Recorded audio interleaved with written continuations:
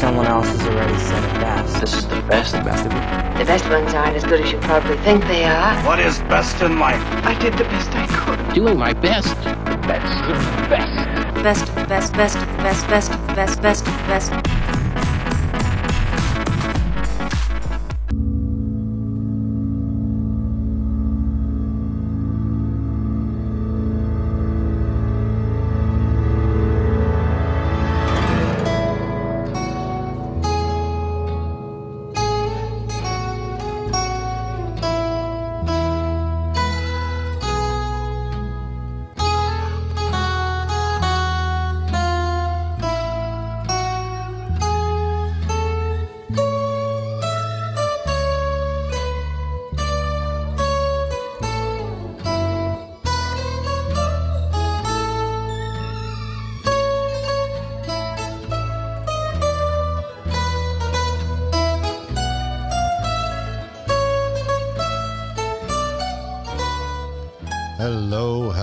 Hello, and welcome with that lovely introduction. Welcome to Best of the Best podcast with myself, Mr. Connor Keys, alongside me for one final waltz, Mr. Ronan Emmett Mullen. So is it? Are we over? Well, I just thought we'd fire that in there just to leave a wee bit of ambiguity. You know? There's some handling me and you waltzing. It'd be quite a big dance floor and a few paramedics on standby. Yes, we are here today with The Last Waltz, known as by a lot of people as probably the greatest rock concert documentary ever recorded. Yeah, it's really highly lauded. Even just in standard documentaries alone, not even just musical ones, it's considered as one of the tippy tops. And it's 1978. Released. Recorded in 1976. Mm-hmm. Took a long time producing, a lot of overdubs, a lot of recording. As we see in the film, there's The Wait and Evangeline are filmed on a sound stage because they just wanted to get them good. Yeah, to get them right, yeah. Get them right. And possibly a lot of songs deliberately weren't filmed or they didn't get it. Yeah, and I don't mean they didn't understand it. I mean, they literally didn't get it. Literally didn't get it. Cameras messed up and things like that. We'll discuss a few of them in a bit, but it's highly regarded because of not only the in-between patter between the band and Scorsese and the band amongst themselves, but also how it's shot for a documentary. It's quite unique. So yeah, I mean, you've got some of the key members of the band. Mm-hmm. Let's talk about the band. I mean, known as the band. They were going to be called the Crackers at one point. The Crackers and the Honkies. The Honkies. And they were the Hawks. Ronnie Hawkins, the Hawks. They were the band, the Hawks. Yeah. But then when they left, they were going to be Levon and the Hawks because Levon was the central guy. And then they were just going to be Levon Helm. They were going to be the Hawks, forgetting that they just came from a band called the Hawk. I think there was a lot of confusion. And there might have been a lot of narcotics. So yes, they were known apparently around the area just as the band because they were the boys who played along with Dylan. Yeah, well, even when Bob Dylan took them to the Big Pink, the studio where they recorded their debut album and where they practiced and whatever, even their friends were just referring to them as a group as the band, the band in there. The band's there, and that was they met Bob Dylan after being in the Hawks, and clearly you would just take up Bob Dylan's offer of going on tour with him. Absolutely. And we've discussed this on our Blood and the Tracks episode where it was the notorious getting booed every night. But they say that getting booed every night and learning how to just overcome it, along with Ronnie Hawkins being the hardest edged band leader where he made them practice every night after playing, for hours, no matter what, turned them into the band they were. Yeah. And they are the band. They really are. Music wise and technicality and skill wise, I mean, they're shit hot, really unbelievable. Every element of them, absolutely. And so you're talking the other sort of probably the most famous that came out of them then was Robbie Robertson. Mm-hmm. Now the rest of the band might argue with that. The rest he of the wouldn't. He wouldn't. But Robbie got a lot of shit, rightfully so, but a lot of it unwarranted. He is the sort of he's the primary songwriter, and lyricist. So the proof's in the pudding with the songwriting. Yeah. But a lot of the arguments about the band stem around he took sole songwriting credit on a lot of stuff that the band say they were heavily involved in. Yeah. but they didn't write it. And they also, there's a lot of talk of when they played live that sometimes his mic was turned off for harmony or backing vocals. We will discuss that later, but it has been strongly confirmed by sound engineers that Robbie Robertson didn't sing, and but I've heard him, and he can sing. He can sing beautifully. There's no issue there. But the live thing might be I just think his harmonies didn't sink in with Manuel Dankos and Lee Von Helms. The band are Robbie Robertson, Lee Von Helm, Scott Danko, Richard Manuel, and Garth Hudson. Yes, and that's the original. Yeah, that's band. the original crew. Yeah, and they obviously were going for quite a while under the Hawks, or whatever. But when they came about with this was sort of their last hurrah, the last waltz, the time for them to an end of an era is what they were calling it. I don't really know if they ever defined what the era was. Well, it's the Woodstock generation. Yes, I was going to say it's the sort of tail end of the fire that was left by Woodstock, and you've got we'll come to the many artists that appear on this. The Rock and Roll Hall of Fame induction that Lee Von Helm didn't turn up to. Robert Robertson actually says a funny story where, the area of Woodstock since Poughkeepsie. Yeah, and the Poughkeepsie generation just really wouldn't have the same ring to it. Which is true. And that's where Big Pink was, where they lived. They lived in that area where they were writing, recording Bob Dylan's infamous basement tapes, the band backing them. It's all done there, and it's sort of, that whole era is special. But I think it's more special because of them. Yes, yeah, absolutely. And they wanted then, I suppose, to find a way to capture that end. And so Wee Marty was called upon. Enter Scorsese, like of all the fucking boys to turn people, up. Who first, and I don't think has done since, a musical. He has. He done a Rolling Stones one. He's done one for Stones, he did George Harrison. That's right. Oh, what's the George Harrison one? He did that. He's done Bob Dylan's ones as well. Oh, there you are. I didn't even know that. I knew about but this is his first. Is the Stones one the Fremont one? No? Or the no. It's the more recent one. Yes. Yep. Okay. It's done very similar to this, to be fair. Backstage, sort of talking, then clips in between, but he first go, he nailed it, like. Absolutely, and I mean, I don't think anybody has to argue or debate the talents of Martin Scorsese in regards to vision and foresight. But we have a clip here of him sort of being asked about how this came about, him and Robbie Robertson on a chat show. Yep. And Jonathan Taplin, who produced Mean Streets, introduced Robbie to me and said there's going to be a lot of people at the concert, and the band I felt was that important to, as a group and a figure in music, to record their last concert. And I figured at least it would be a reportage, if anything. And then when we saw the results, we decided to shoot it in 35 millimeter. And I placed the camera in 7 35 millimeter cameras. In certain Seven? Positions. Yeah, 7. And we had a lot of guest operators like Laszlo Kovacs, Vilma Zsigmond, people like that who came in for one day for the concert. And Bobby Byrne and people who are now DPs, directors of photography. And we saw that somehow the 35 millimeter brought out the expressions of the band, the people on the stage, and decided not to shoot audience either. Because we've seen so many concert films where you see audience, no audience. Otherwise, we do see the audience in their point of view, from Robbie's point of view, from behind, or whatever, that sort of thing. And that was very true. I mean, that was one of the key things that stood out about that whole clip was the audience doesn't play a major role in this. No. They normally they provide the audio. That's it. And that's it. And the sort of the atmosphere that you need for it.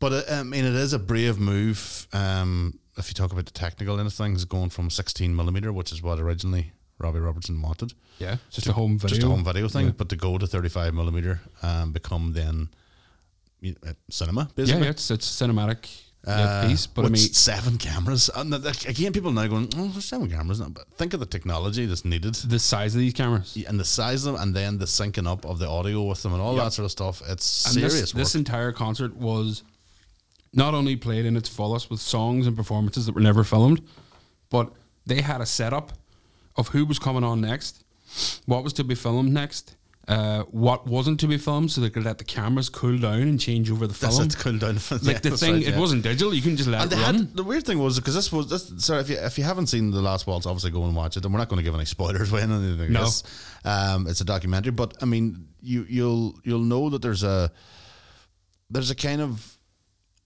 what would you call it? an urgency around it. It's very free flowing in that sense, Yeah. but yet very organized, which is a weird setup. I mean, the 7 cameras. I think this is one concert. So if you haven't seen Last Waltz, it's one concert, which was to be, as we said, the farewell. It started at 5 o'clock in the evening with a load of poetry and readings and different poems coming forward before the band actually even got to the stage. It was like 4 hours of material was being filmed. The audience were fed turkey dinners because it was Thanksgiving. It was Thanksgiving Day. Oh, was it today, Thanksgiving, right? Do you know where it was filmed? Is it something to do with your man Graham? Bill Graham's the Winterland Ballroom. And Yes. do you remember where we've heard that before? The last show the Sex Pistols played was in the Winterland Ballroom. No way. You look at 3 that. months before this film was released. Right. So in that 2-year period, the world had musically everything had shifted, Yeah. and the band sort of went out at the right time. If you think of it that way, yeah. It was a nice farewell to them in that sense. But Bill Graham, who ran the Winterland, who was a notorious music promoter in America and the West Coast, he organised and paid for the turkey dinners, and there was like 4,000 gallons of fucking all these different things that were brought in. But then there was a waltz. There was a full orchestral performance on the floor while the stage was being set up. Oh. So people were all waltzing and all like 5,000 people. So this whole party was going on before anybody had a note on the stage. Mm-hmm. Now the whole thing was set designed by Boris Levin, who was the guy behind Sound Music and Gone with the Wind. Yeah, Scorsese brought. You just mentioned a few of them there. He did, and he there's brought in some serious big time talent there. But the chandeliers that you see are from Gone with the Wind. Oh, they're not. They're from the interior of the house. There you So go.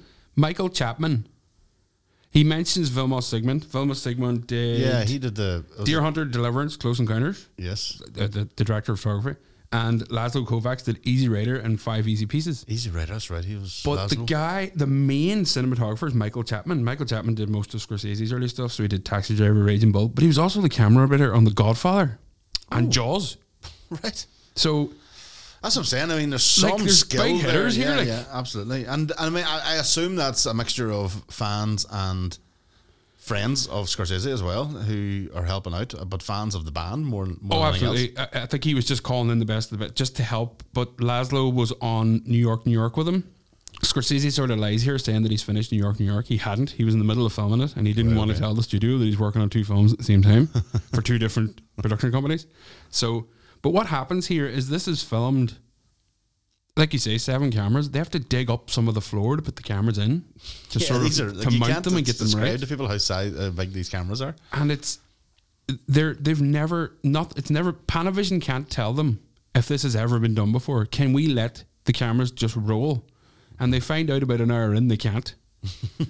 Film is burning. Mm-hmm. The cameras are just stopping, ceasing to operate. They have to take them outside to cool them down, but it's San Francisco. And it is November, yes, but it's still warm. So nothing's cooling down. And they have to still keep everything on track because they can't just stop the concert. It has to keep flowing. So filming this was a technical nightmare. I did see there was somewhere mentioned that there was one song in particular that all 6 went down. There's just one angle left. That's it. There's no cutting anywhere else because they couldn't. They had to wait to get it up and going again. The likes of, because they did play Evangeline. Yes. It wasn't with Emmylou Harris, but the band played Evangeline themselves because it was a brand new song that was written for The Last Waltz. And that wasn't filmed. No. And The Wait wasn't filmed. Yeah, they didn't film The Wait, which is probably, I would say, their biggest hit. Yeah. So, I mean, this is what happened. You then had a sound stage set up many days after the actual gig. And then, as you said earlier on, it's sort of a chance to get a clean version of it out. That's more polished and more workable. But I prefer it. Yeah, I do like. I love the soundstage one. I have to say for The Wait anyway, because they bring in the Staples singers, which is unreal. I didn't know Bob Dylan was having an affair with Mavis Staples. I did not know that. He was having an affair with Mavis Staples during this whole thing. 76. Bobby D. I know, he couldn't stop himself. He was non-stop. Play that tambourine, man. Play that tambourine, boy. So I mean, you've got a multitude of cracking hits in this. Because you can't talk about the film or the movie without talking about the soundtrack. Yeah. And even for us, on Best of the Best, what are we talking about today? Are we talking about the film or are we talking about the soundtrack? Well, I was thinking, I was brushing my teeth going, is this the album? Is this the documentary? Is this a movie? Are we talking about the band? Are we talking about Scorsese? What are we talking about? This covers a lot of the bases. Yeah, it's everything. I mean, it fits in so well with what we're doing, but I think it's our first maybe combination, our first combo. I think maybe this is why it's taken us so long. We will say this has been on the list from day one. From the very start, yeah. I think it's just because both of them are the film and soundtrack are both standalone masterpieces by themselves. Absolutely. And that's why it's hard to distinguish which one you should Before go with. we get into the performances, what was your first memory of this? Do you know? Uh-oh. Here we go. Jesus. It's almost like we discussed this prior. No, we didn't. We didn't. I didn't tell you this. Really didn't. I didn't tell you this. But so there is a random, as always, Keys' tedious links to how he finds out about things. Mm-hmm. So my first finding out about the band was first things finding out about The Wait, the song called The Wait, was a compilation tape I stole from my uncle. As you'll notice in this podcast, I steal a lot from my uncles. And it was Aretha Franklin's version of The Wait, which is fucking amazing. Good. So that was my first introduction to that music at all. Yeah. I didn't know anything about it, but I still didn't know anything about the band because I just seen it was Aretha Franklin. Yeah.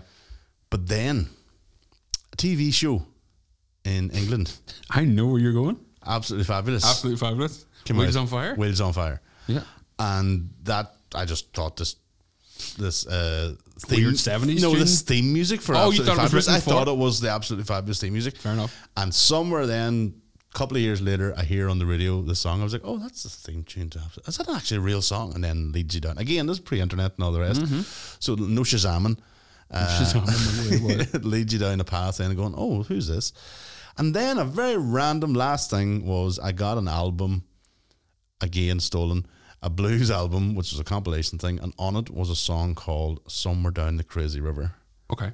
By Robbie Robertson. And that's when I looked and going, who the fuck's Robbie Robertson? Because this guy is cool as fuck. Uh-huh. And that led me to the band. So I end up, first time maybe watching The Last Waltz was about 15 or 16. Yep. Really into the music phase at that stage and really into just performances and watching live music. Mainly because I couldn't do it and I wanted to watch people who could do it. So yeah, that was my first. Really, like, I mean, definitely would not say I was a fan of the band. You know, it wasn't a diehard thing that was like going. No. But really. this piece of film I've watched over and over again. We'll talk about some of the sort of the guest stars on it, if you want to call it that, but they're guest performances. I don't know where the list starts with. I mean, you've got Joni Mitchell's in there. You've obviously Bob Dylan, Neil Young, Muddy Waters, Dr. John, Paul Butterfield, Eric Clapton, Ronnie Wood, Ringo Starr appears all of a sudden. Our very own Van the Man is on. We'll talk about him later on. But yeah, so the list of I mean that should attract you to the thing alone, regardless of what you know the background to it, just that list of people involved. Well, with the concert itself, the band played like 12 songs, and then they started bringing people out. So people didn't know this was happening. Yeah, if you imagine, you had the clue. You have 12 songs in, and all of a sudden, like one after the other, because I think it was something like they kicked off at 9 o'clock or something, and at 1:30 they were coming out for the last sort of. Well, they finished, and then the promoter went, you can't leave it like that. Your last song can't be with a group of people. It has to be you playing and then they came back out, and this first song you hear on this documentary is the last song they ever play together as the band. It's Don't Do It. Yeah, that was their way out sort of thing. Yeah, which they started off with, and then so that's if you're watching the film, you start with the end and then you circle back the whole way through. Yeah. Now the film itself is a lot of. I mean, it gives you an insight into the time, and you can even sense in some of the interviews that people are a wee bit lost. Maybe it is the sort of the rising of the punk sort of movement, and they don't really know where they fit in. But at this stage, obviously, Dylan had been well electricked up. But it still was like the Woodstock thing was sort of going to die out a bit. So you can nearly almost hear that they know this is the end. Yeah. Not just for the band, but even the likes of Joni Mitchell or anyone's been talked about. It's that sort of like a wee bit sort of, I'm sad about this. It's great we're coming together, but you know, ultimately this is the end of an era, and to have it all on film. Well, it's that's all Robertson. Most of it on film. Yeah, they didn't like the rest of the band weren't that fussed Yeah. about this being a documentary or a film concert. They didn't know what was going to come out of it. Nobody knew what was going to come out of this. And I think then, from reading it seemed to cause some animosity between them, especially because Scorsese. It seemed that Scorsese and Robert E. Robertson had a bit of a friendship almost. So well, he ended up moving in with Scorsese. They shared an apartment together, and quite a friendship. Robbie Robertson would edit and help, realign sound and do overdubs and certain things and get everything. But we'll get to that. Yeah, there's a lot to talk about that. What have we got musically? Well, I mean, we had we've got a clip here of one of the best is maybe the introduction of our very own doctor, the in-house doctor, Dr. John. This is my introduction to this film was because of Scorsese. So I was getting a big Scorsese head, and I remember watching Cape Fear and my dad saying he did that document, that one with the band and all. And I was going, what are you talking about, man? It's Scorsese. He's our Hitchcock, man. What are you on about? He doesn't do music, man. And then I was like, oh, fuck, he's right. He's totally right. So I got back to this. I think a friend of mine had a video of it or something along them lines. But I remember just being like, every song is gold. Like, yeah. And I only ever heard The Wait. I hadn't heard anything else. Yeah. So yeah, I was sort of like, where the fuck is this stuff been? How do I not know this? And then, of course, when I got the long form album, I realised I'd heard Wheels on Fire on Absolutely Fabulous, just like yourself. Yeah. So I was just blown away. But it was the first time I'd ever heard Dr. John.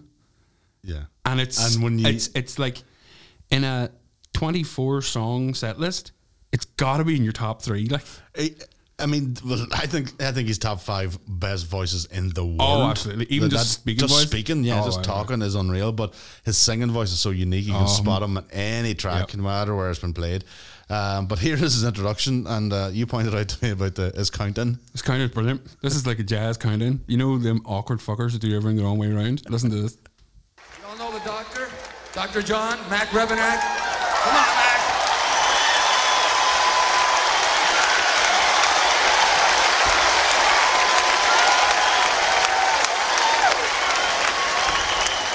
And thankfulness to the band and all the fellas. 2, 3, 4, 1. Such a night. Such a night. Sweet confusion under the moonlight. Such a night. That boy's got some man. Give it some McDonald's and fries. Yeah, man, get some ketchup with that shit. Oh man, Creole. I swear to God, it just runs through his veins. Like. 2, 3, 4, 1. 2, 3, 4, 1. What? I fell over. Did he say 1? Did he say 1 at the start? Oh, there's 1. You're picking up sticks. There's fucking sticks everywhere. Yeah, so I mean, Dr. John, obviously we love Dr. John. And again, it was one of those things where he's one of the best at what he does as well. Mm-hmm. You talk about sort of New Orleans sort of Creole, as you say, that vibe.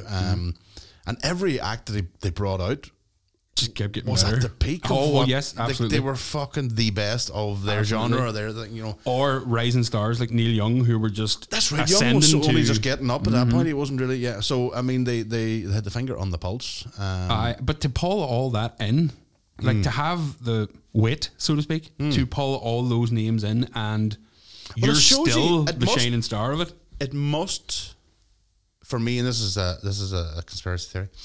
No, you don't call them then. What do we call them? An alternative thought. But I assume they got a reputation.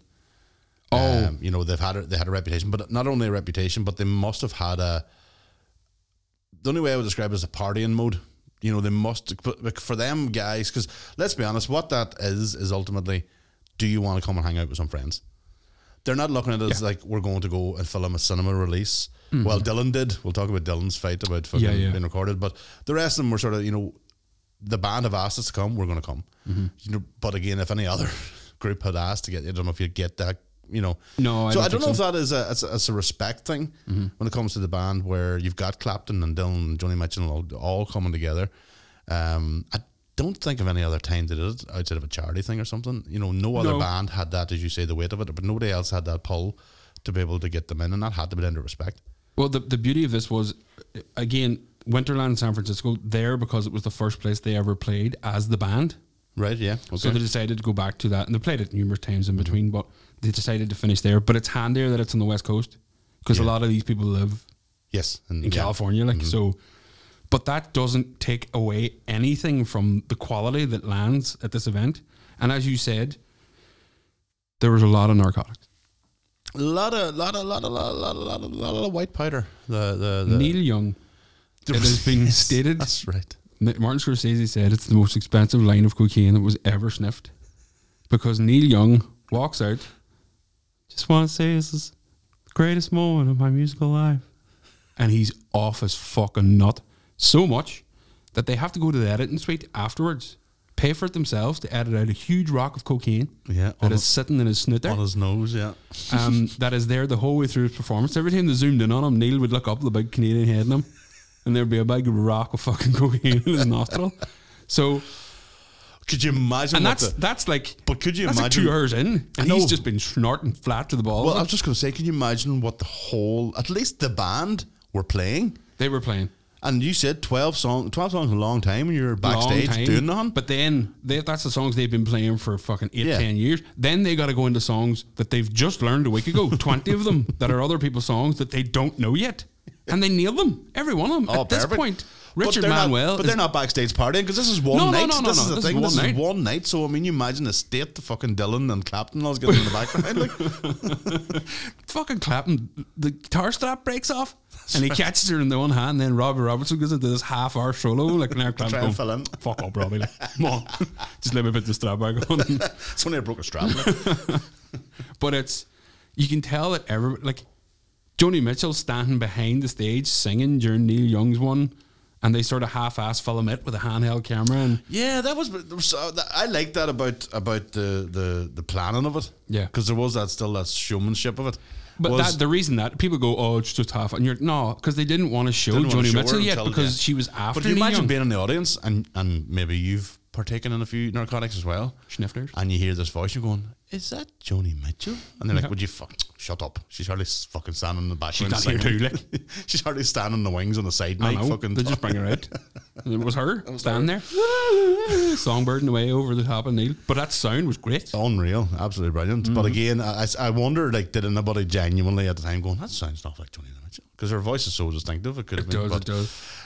So yeah, I mean, you've got then. I mean, we talked about the Vaughn Helm, and MVP for me, like. yeah, I mean, he's definitely, while Robbie purposely tries to take the spotlight, the Vaughn takes it just naturally. It's just sort of the coolness of him, like this. I mean, it's very hard. Again, Woodstock 94 was when I'd seen the band play live, the older iteration of the band with no Robbie Robertson, obviously. Yeah. And it's Levon singing the weight, playing drums. And I was going, okay, first off, singing drummer, weird. Yeah. Don't know what this is about. And then Only the Eagles can do that. And then there's another drummer playing on the stage. So again, that was my sort of introduction to Levon, but I've never seen interviews with him, and I never seen. Yeah. But then when you watch this, and Robbie sort of all his rehearsed lines, and then you hear Levon talk, and he's just cool as Christmas, like. Near Memphis, cotton country, rice country. What's a The most interesting thing is probably the music. Levon, who came from around there? Carl Perkins. Carl Perkins. Sure. Muddy Waters, king of country music. Yeah. Elvis Presley.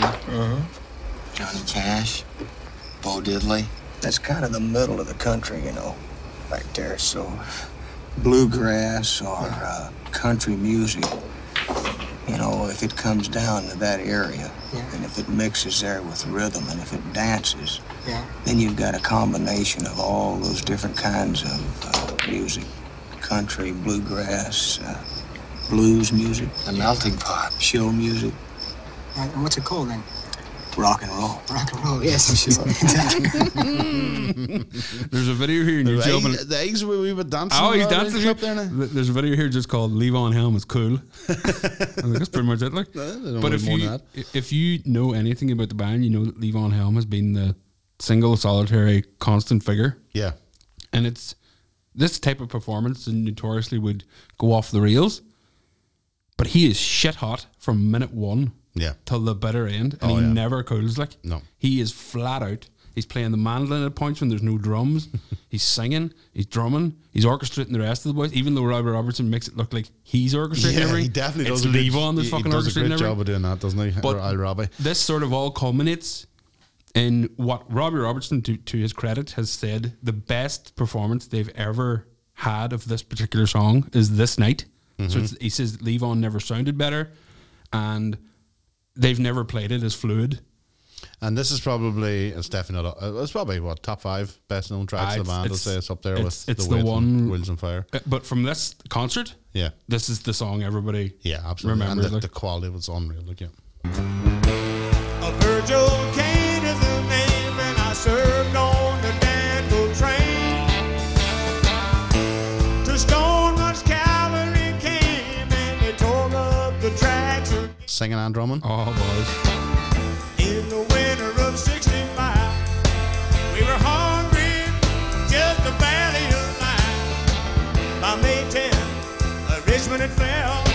It's a time I remember oh so well. The night ain't no more Dixie down when all the bells were ringing. The night ain't no more Dixie down, and all the people were singing. They went na na na na na na na na. The problem is when you're doing a podcast on The Last Waltz, you forget you're doing a podcast. I You're know. watching the clips in The Last 45 Waltz. minutes in, we're like, fuck, we're going to have to edit this all out. Just fucking speak something here. It's yeah. jaw-dropping, like. It's really- goosebumps every time, and it's as good as you're ever going to hear performance live. And they never overdubbed one part of the song. Yeah, and that's the other thing I was going to say to you, because we obviously are sort of, we're doubling up here and talking about the soundtrack. The soundtrack is so... Oh, man. The production level of the sounding is unbelievable. I didn't look into the technicality of how they captured the audio. Well, I know there was a lot of issues on the night, but that is... Not with audio. There was a lot of issues with the filming, but that audio was being recorded separate anyway. So that was happening no matter what. I mean, every single note and beat. I mean, even the wee drum fills there, like he's going soft now, but I mean, the balancing it is just unbelievable. So you've got that sort of level of skill on there. And this is the earlier part where they're like the night they drove Old Dixie down. That's them, playing through their repertoire. Oh yeah. I don't know who the first guest is. I know we played Dr. John there. Ronnie Hawks. Was it Ronnie Hawks? Oh, it was Hawks. They mentioned then as well. So they start with Hawks, which is where they started, and they end with Dylan, which is the last person they played with before they became the band. Muddy Waters they mentioned there as well. Muddy Waters did a fucking This is a great one. He did a great version of Manny's Boy on that. I think was what do you call the other one he did? He did a song before that. It's not recorded though. It's on the album, but it's not on the film. But Paul Butterfield steps in on Mystery Train playing the harmonica. He's doing a bit of background vocals, and he holds a note during Manish Boy for the entire song on the harmonica. And Eric Clapton was at the side of the stage, and he wrote his biography. He's never seen or heard anything like that in his life because he used this circular breathing thing. Yes, where he was constantly blowing this one note. Yeah, during the entirety of Manish Boy. Now, Manish Boy nearly wasn't filmed at all. All right. Because backstage, like I said, they had a script. They had a list of who was next, what was to be filmed, what wasn't, to cool down cameras and take time to change over batteries. And Muddy's accidentally was shifted to after another song that they thought they were going to film. So they turned it all off. Muddy Waters walks on and they're like, what the fuck? The batteries aren't loaded in yet. The film isn't put into the camera yet. But Laszlo Kovacs, because there was so much going on in the headphones, and Marty was, he just took the headphones off Oh yeah, that's right. He took the headphones off And he didn't just wanna kept listen filming? anymore, just kept filming. So Yeah. that's why Manish Boy is just from one angle. Yes, that's the one I was on about. Only one camera left. And then later on you get another angle, but that's when somebody's just got it loaded up and They hit figured- record. they finally Turn got it it on on, the yeah. fuck. So we nearly didn't get any of that Oh, Muddy man. Waters performance, which is fucking incredible. It's mighty, absolutely mighty. Yeah, the circuit. I mean, I remember hearing that because I had to go and try and I was like, "What the fuck is that?" Because I thought it was a keyboard or something. So did I. But yeah, I mean, there obviously you can see a lot about circular breathing now on the internet. But I mean, more modern guys that do it. Have you ever watched Trombone Shorty? No. He would have been a big New Orleans trumpet player. Okay. Who kind of infuses hip hop and all that sort of together, and it's quite cool. But he does there's a video online of him playing a song. I swear to God that he plays a note, must be, I don't know, 3 minutes long or something. But his cheek, where he's storing the air for it to be circular, like his cheek is absolutely massive, like fucking huge, where you actually think his eyeballs are going to pop out. That he's holding that note for so long on a trumpet. You imagine how long you have to do it on a harmonica, is just breathing in. Yeah. But to get the force and the pressure on the trumpet as well. So it's very impressive. So that explains why the harmonica thing. I always wondered about that. Way back that's what it was. but it was the circular breathing. There's obviously that's the likes of, say, Trombone Shorty and all the rest are very heavily influenced by a lot of the acts on here. Big time. Especially Dr. John and Muddy Waters. We sort of had. It was very weird for us to have. Well, actually, I'm not going to say it was very weird. I don't know if it was weird because this was 1978 when this came out. Yeah. And me and you were just a twinkle. Mm-hmm. Not even a thought about. Not even thought about. And so I would love to know somebody who was around at the time who seen this Martin Scorsese music documentary going out and going, is that Van Morrison? Is that like your boy from fucking Cypress Avenue? Yeah. So Van the Man, again, this is kind of obviously the circle that they were in. And I'm saying obviously Van was a big star. I mean, massive in the 70s, but I just didn't think it was that massive. Well, there's every artist that's here is here for a reason. Yeah. Robbie Robertson broke it down in his book Testimony, where he illuminates why Dr. John's there to highlight the Creole end of their influence, and Joni Mitchell is there to highlight the female influence on their music. You know, and all these people have a point. The only one who doesn't Van's make there for Belfast. Van's there for soul. Right. Okay. Right. Well, Now there's enough, other representatives they could have had, but well, I'd have to talk about one other thing first before we get into Van. Neil Diamond. Yes. Why is Neil Diamond here, you say? Neil comes in, and I think that question was asked by more than just you. You're fucking correct. I think the actual band members, the band themselves, are very confused. What the fuck is Neil Diamond doing here? Until when the album was just about to come out with the film, there's a 3 LP vinyl that came out the same day as the film was released of the whole concert. The year before, Neil Diamond's album came out, and it had "Dry Your Eyes" on it. Right. Produced by Robbie Robertson. Co-written "Dry Your Eyes" by Robbie Robertson. Of course. So everybody's going, I don't give a fuck about Neil Diamond. You know, the whole Tin Pan Alley songwriters thing, and him and Carole King were big songwriters in the 60s, 70s, and people were like, but there's better representatives of that than Neil fucking Diamond. Neil Diamond walked on the stage, and on the recording you can hear it. He says, I'm only going to do one song for you, but I'm going to do it good. Of course he is. Right? As opposed to the rest of them are all going to do it bad. Like, they deliberately cut, even fucking Robbie Robertson, who was helping to edit the film, said, don't leave that bit in, just have him start singing. Apparently he walks off the stage, because he's right before Bob Dylan. Yeah. Walks up to Bob Dylan and goes, beat that.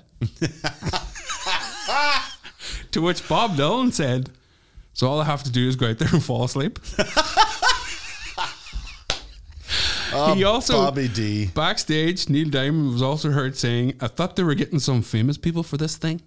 Meow. So fucking hell, get him a saucer of milk. All this is going on, right?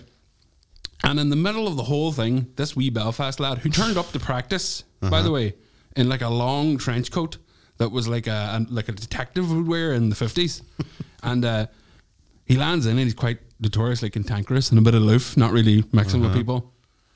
So Robbie Robertson just says to him casually, are you going to wear that coat to the show? He's like, Robert Robertson was like, when I said it to him, I think he thought I meant the coat looked shit, but I actually meant the coat was cool. So then Van Morrison turns up on the night. At this now, before we get any further, I'm wondering, I always wondered about this decision.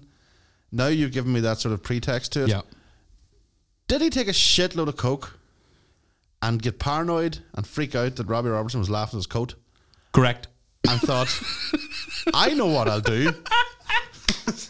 I know how to get around that scenario. Let me get myself a purple velour jumpsuit, which does not in any way fit his shapely form, his miniature grotesque shapely form in any way whatsoever. But then he also starts piling into the brandy. Yes, that and Van comes out wankered. Van comes out first at Tura yeah. Tura Lura Lura, the which is great as well. Lullaby, great version. But I have to say, this version of the song they did, Caravan, it's my favorite version of Caravan. It's a great version. Fucking brilliant audio version of this song. Because the visual, Van, we love you. And I know you're listening and you listen every week and all, but listen. Put on some Connor Keys. You ever hear his accent where he jumps out of American in Belfast? He's all over the Everybody wants to. We love you, but that jumpsuit just does not work. No. And then you add in the dad dancing. Well, Robbie Robertson said in his book that because they were all on stage, like you said rightly, they were all on stage, they didn't get to go back and converse with people and go, right, you're up next, you're on it. Yeah. They were the stage manager and the production people were doing all that. So they were just waiting for the people to come on. So they didn't know what state they were coming out. In how they looked and what they were wearing, what their mental capacity was at the time. So Van comes on, and the only thing they know about him is this wee aloof boy from.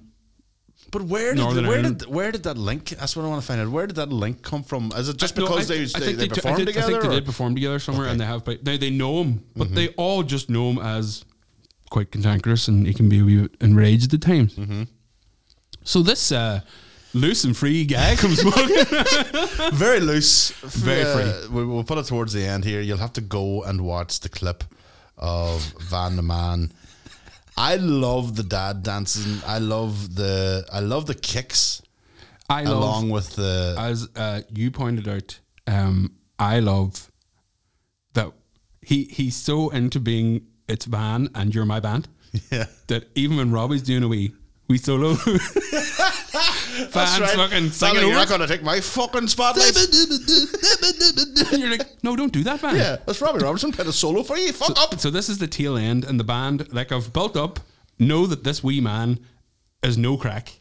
Yeah. But Van opens up the crack can. He opens it up, and to the point where all you want to do is get him to fucking close it again. And if you watch the footage, the whole band is pissing themselves. Yeah. They're loving this because this boy's finally let loose. Yeah, he's steaming, and he. do you know the mad uncle at the wedding? Aye.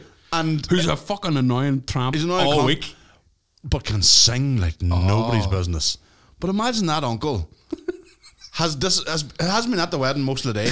He didn't get he any didn't know where he was. So the belly's he didn't empty. Get dinner. He's empty. He's been sipping on Hennessy all day. Out the back in the smoking area.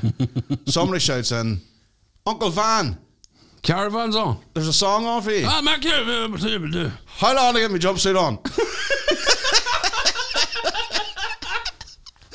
And away he goes. And but again, the performance, brandy or not, the performance is brilliant. Fucking note perfect.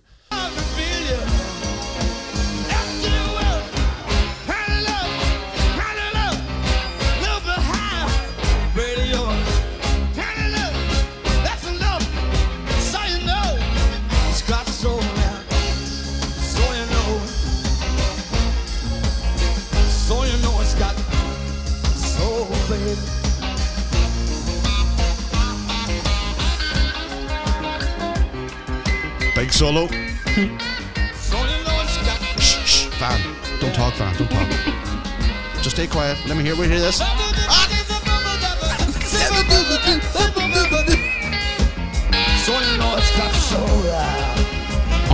singing over Robbie's solo. Mama, Uncle Van singing.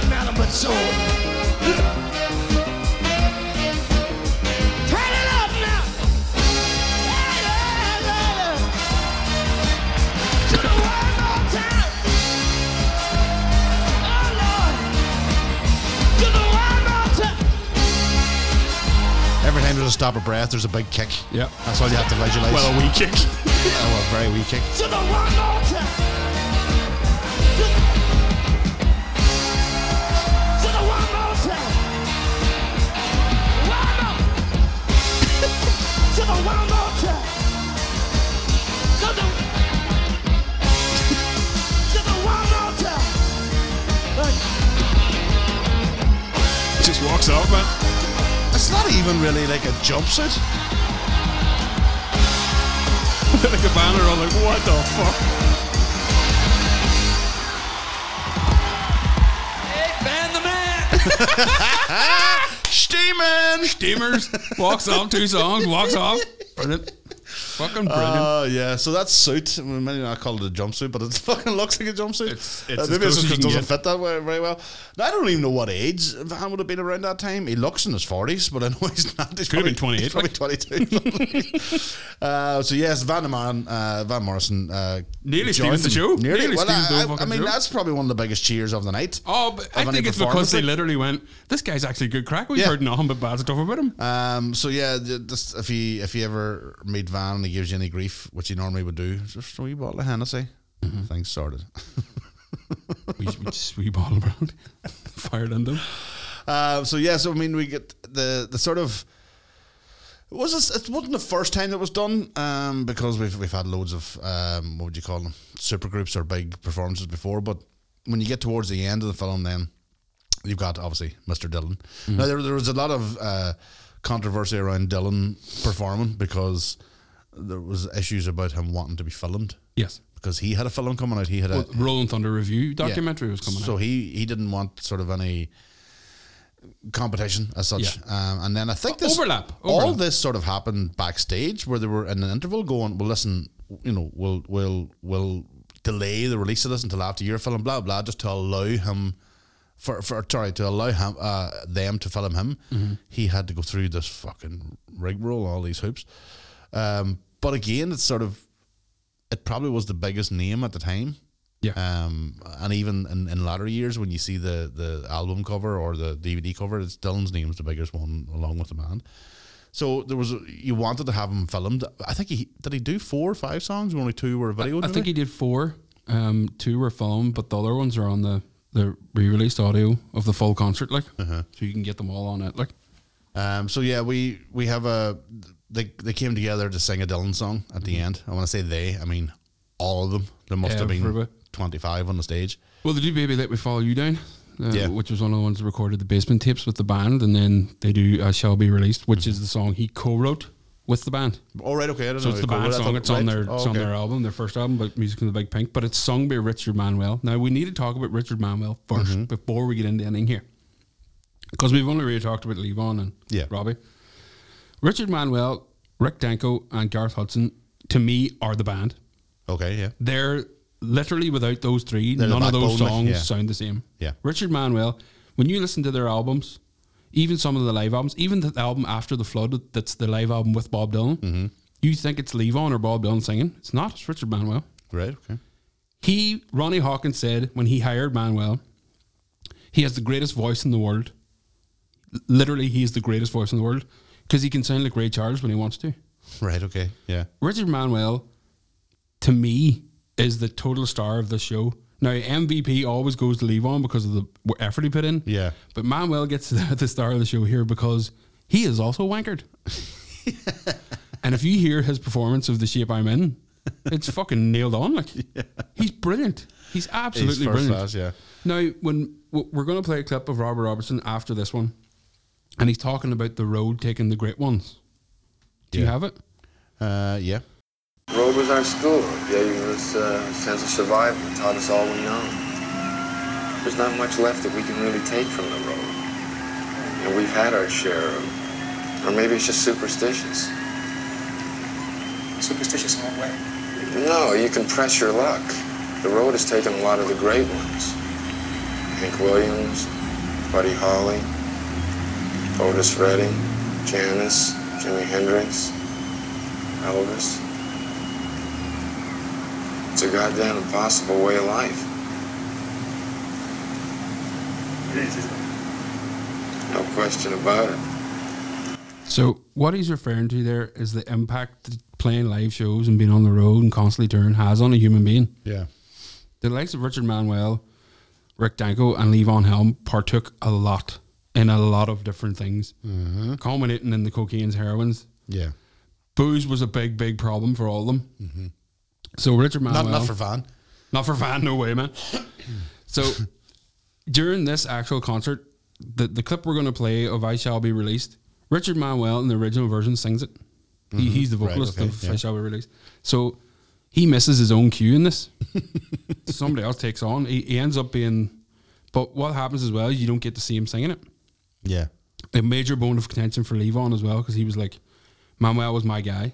Right, yeah, and we didn't film him on the last song that was going to be on the film. But the problem was they couldn't get a camera to him because of all the crack that was going on the stage. Yeah, Everybody's on the see stage. Him. It's packed, like the stage is and filled. It's like it's like Live Aid. They were avoiding him for most of the takes because he was drinking on the stage, and he was missing his own parts, and there was a lot of sloppiness. So that was a major problem. When he lived in Malibu. When his home was empty, they found 2,000 bottles of Marnie or cognac brandy. Oh. He got sober for a few years in the early 80s, but then he got back on the bottle. Right. So when the band got back together, they were playing smaller shows. They were supporting people. There was no Robbie Robertson. So in 1986, they were playing a show in Florida. And he's chatting to the boys after the show, and everything seems grand, and his wife's there, and they go back to the hotel, and he drinks a full bottle of brandy and takes a wee snifter of cocaine, falls asleep on his wife. Wife wakes up and he's killed himself. Hung himself in his bathroom. Right. Rick Danko and Levon had to cut him down. Oh, no. Because there was nobody else there. I never knew that. Oh. So poor Richard Manuel, Robbie Robertson was trying to avoid that. He knew where them boys were going. Yeah. He knew how bad it was getting. Yeah. Robbie Robertson and Garth Hudson were the only ones who didn't really take drugs and didn't get involved in the drink side of it. Right, okay. Or they had quit completely. They went cold turkey and they were like, I'm not doing that because I'm not going to live too long. Yeah. The only three that are dead are the three that partook. Right. Now, Levon went by cancer, but I'm sure it was exacerbated by his ill health. He didn't look after himself at all. Poor Rick Danko died of a heart attack in his bed at 55, and Richard Manuel hung himself. Now, is it because of the road? Is it because of when they went back out as the band, they weren't the same band anymore? They didn't get a big highlight reel like Bob Dylan playing with you and all this? Or was it just mentally it all had culminated taking its toll? So, I mean, let's be honest, Dylan's still alive. Dylan's still alive. Dylan took a lot of shit. So did Keith Richards, but as I've heard wiser men say, when you stop, that's when the problems are. But if you stop for a gap of a period of time and you start to feel your brain saying, I don't want it anymore, that Manuel, it never told him he couldn't anymore. He needed it all the time because he thought that was him. But every man to a T who musically loves this band and is into the musical side of it, Manuel's the fucking star of the show. He's the man playing the drums when Levon isn't. He's the man singing when you think it's somebody else singing. He plays the organ, the piano, mandolin. He's in so many things. Like they were all rounders, but like him, the three guys, him, Hudson and Danko, were to me the fucking real heart of this thing. And when Robertson says things like, yes, but I am the songwriter, and Levon fights him on it, you say, yes, I totally understand that, but you couldn't have wrote these songs without these people. Yeah, you couldn't have. I think that's obviously what was causing the sort of, not a rift between them, but there was definitely that sort of tension. Yeah. And it was exacerbated by obviously the drink and the drugs, but also, and then that split of people who take and don't partake. Yeah, and Robbie was trying to save these boys by leaving them. Yeah, it's a sad thing about it. You know what I mean? And people criticize him and say he left to be a bigger star on his own, but there weren't that many big, massive Robbie Robertson solo hits after this. He did a lot of soundtrack work. He did a lot of, and to the credit of the rest of the band, they didn't have many hits after either. No, he did. He needed them, and they needed him. Scorsese kept him in. He was a sort of musical consultant for Raging Bull as well. Right up to Shutter Island. He's always been about loads of things. He's been in. Like really, Scorsese produced the Once Were Brothers documentary that came out last year about the band. and I think he's a talking head in as well. So yeah, there's interviews with. So they had that. They've kept that sort of legacy, if you want to say, that's went on, but the band itself then didn't. But what they left behind was incredible. Arguably the greatest rock and roll documentary or music documentary that existed. Well, the first two albums, Northern Lights, Southern Cross, are probably three of the finest American albums released. Mm-hmm. I think they're fucking perfect, absolutely perfect. Even the covers album, Moondog Matinee, is absolutely brilliant. Like, and I got it in vinyl for Christmas. Ooh, Karen got me. Well done, Karen. Well done, Karen. That's the other side of this. I forgot this for a while. The Last Waltz left my life for a while. Same as that. I hadn't seen it and in then maybe 15 years. About 10, 11 years ago, New Year's Eve, I was off one New Year's Eve, not playing a wedding or some shite. And me and Karen watched. She'd never watched it, right? And she fell fucking head over heels. Yeah. Every time we went into the car, it was playing in the car, like the full definitive edition. Oh yeah. So she like the 30 songs, the soundstage version, everything. The jam. All there. What about the jams? No, we'll talk about the jams in a minute. But the aftermath of this film, so I fell in love with it again because she fell in love with it, and seeing her fall in love with it for different reasons and picking up on songs that I'd sort of let slide. Yeah. Like Ophelia is a fucking unbelievable tune. Wild tune. And it's a mighty performance of it. And we're not even covering half the songs that are on this thing. There's 30 tracks. We only played about 3 from before. The aftermath of this is we're going to play Bob Dylan. We're going to let you hear it. But the whole band hates the film apart from Robbie. Yeah. Levon says Robertson's mic was off the entirety of the performance and only was put on in between for him to talk to the crowd and introduce people. He hates it so much, he stated, it's the biggest fucking rip-off that has ever happened. The band. Robertson helped edit it, as we've spoke about, and he had all his lines for the patter in between rehearsed. And we even see it at the start of the film where he goes, can we do that again? The rest of the band see no money from this at all. But that was the thing that annoyed me. I did read that none of the rest of them got anything. Even in the 2002 re-release, the sort of anniversary thing, and DVD and Blu-ray and all came out. Nothing.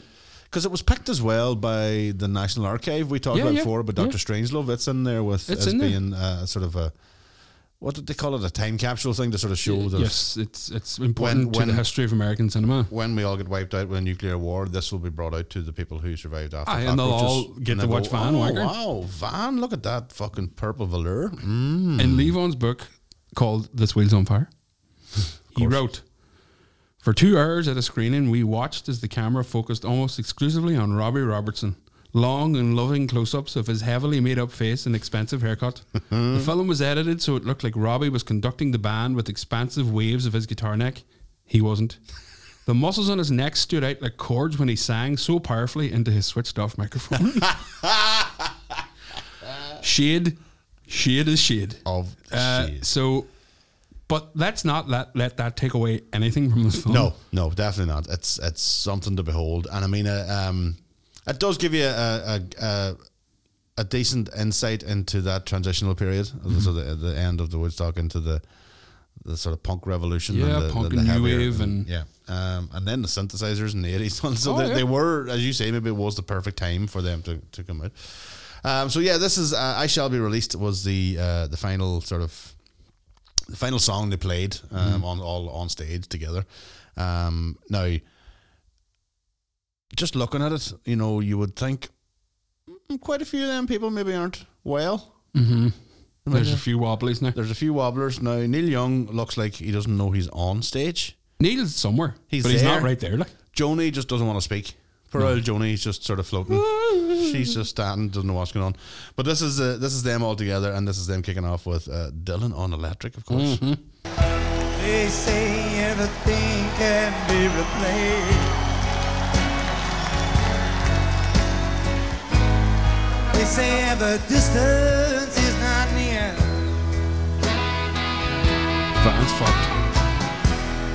So I remember everything.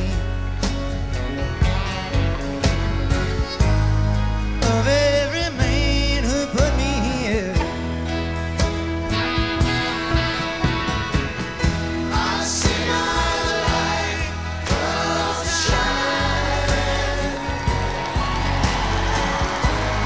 from the west down to the east.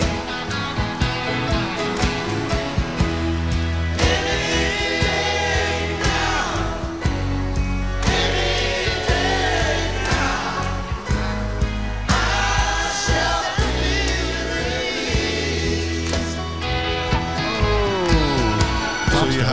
yeah, so let's take a look. Every man needs protection.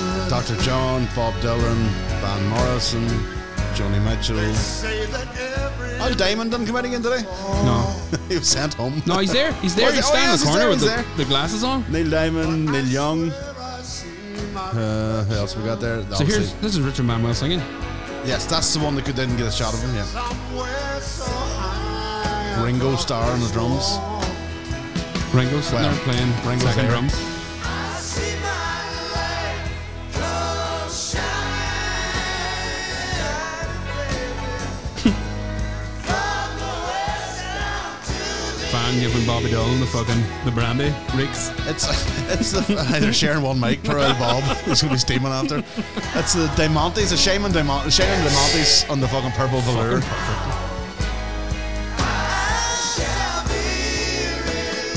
Oh, I shall be released. Well, just like you, just like the band, you shall be released now too.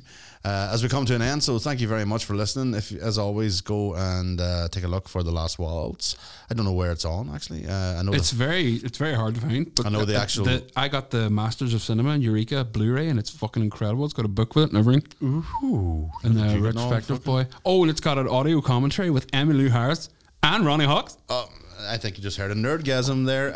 Right, so we the album, the definitive collection or album is on Spotify and all other music outlets. So yeah, go and take a look. Go and listen to the album and listen and watch the album, the film. First time ever, we're going to say we've two things for you to go and do now. Usually it's watch a film, watch TV, or watch music, but we want you to do the album and the movie and let us know what you think. As always, go and please write us a wee review, leave us a wee 5 stars.